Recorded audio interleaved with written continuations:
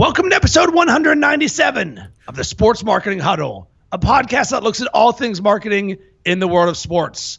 Alongside Brian Cristiano, I'm Rob Cressy. Today's topic, the NHL playoffs start, and we're dishing about fan engagement, community, and creating content. So Brian, as we speak, in less than 2 hours, my Pittsburgh Penguins are set to try and defend their Stanley Cup title against the Columbus Blue Jackets. And last year, it's no surprise, as I've mentioned numerous times on the podcast, I'm a gigantic sports fan from Pittsburgh, live in Chicago, Penguins die hard, and I also root for the Blackhawks because I get to cover them, and I've lived in Chicago for 8 years. So it's always in my best interest for teams that I root for to do well. So last year and pretty much every year, I've grown a playoff beard as superstition. In Pittsburgh, they only raise you one way, and you're super superstitious.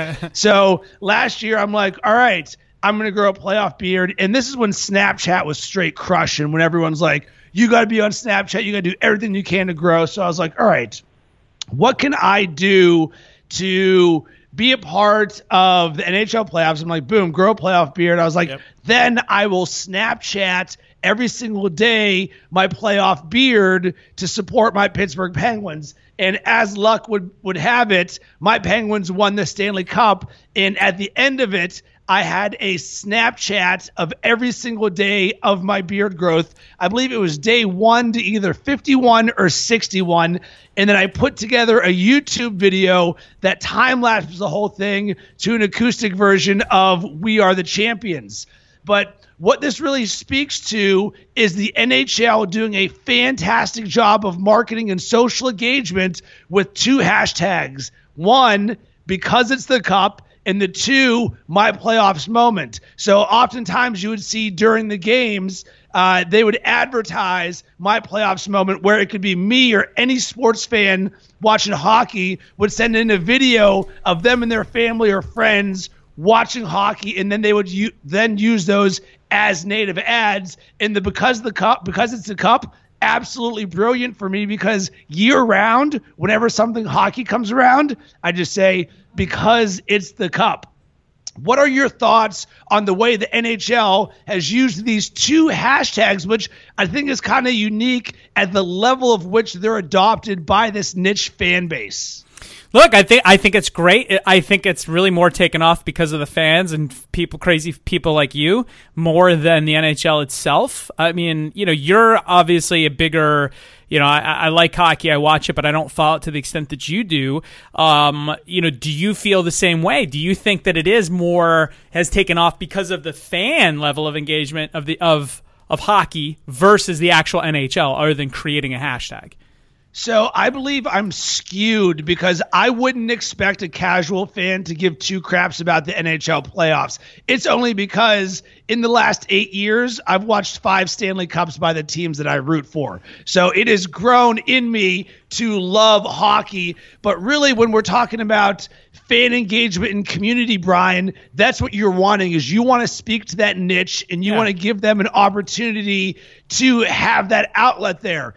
Also happening at the end of this week is the NBA playoffs. Right. And the weird thing is, I don't feel the same connection to the NBA playoffs with a hashtag, and I'm not sure why, because the NBA does such a fantastic job with all things digital and engagement. So what do you think the NBA could do? Because it's a much more casual fan base, where you can watch LeBron, Steph Curry, Russell Westbrook, James Harden, where it's You don't need to be rooting for one of those teams to be able to appreciate what these guys are doing. Yeah, I do agree with that, right? Where, hockey fans are, if you're a hockey fan, you're usually a bit more serious about the sport. Again, same thing like me. Like, I'm a bit more of a casual hockey fan. Yeah, I follow it, go to some games, but I'm not like super serious about it. So I don't even really know like what hashtags the NHL is using, outside of like just because I know it because of marketing purposes. But as a fan, I don't.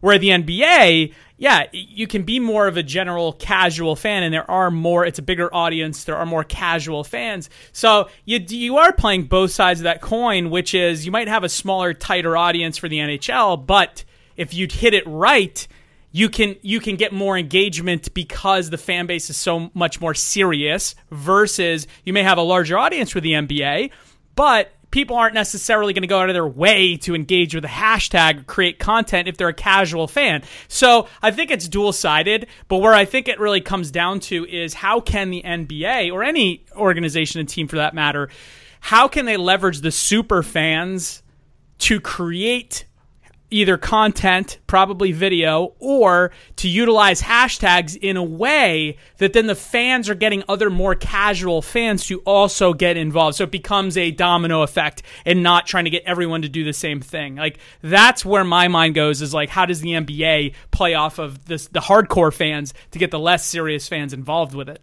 So, Brian, what can they do to encourage their fans to produce video instead of photo? Sure, we're trying to get greedy by saying, yeah, we want you to engage, but we also want to do it in video. But you and I both know the impact that video has, how much more content rich it is, and what the team or a league could do with a video. So what could they be doing to try and encourage even more, hey, guys, we love when you engage, but give us video? Oh, yeah. Look, what I would do if I was the NBA or a team in the NBA is I would give the super fans a reason to post videos either about themselves or about something specific about the team that they like.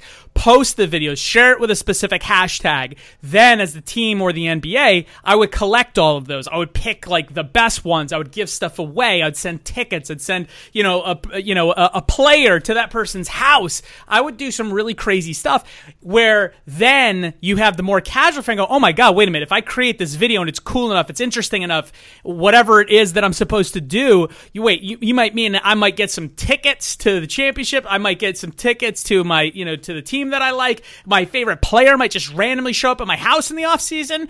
Like, dude, I'm making a video. So that's where you can make the back and forth. And that's what I would do, is make the fans be the ones creating the content and the video, and then use the teams and the league to really give value back to the fans that are creating the best stuff.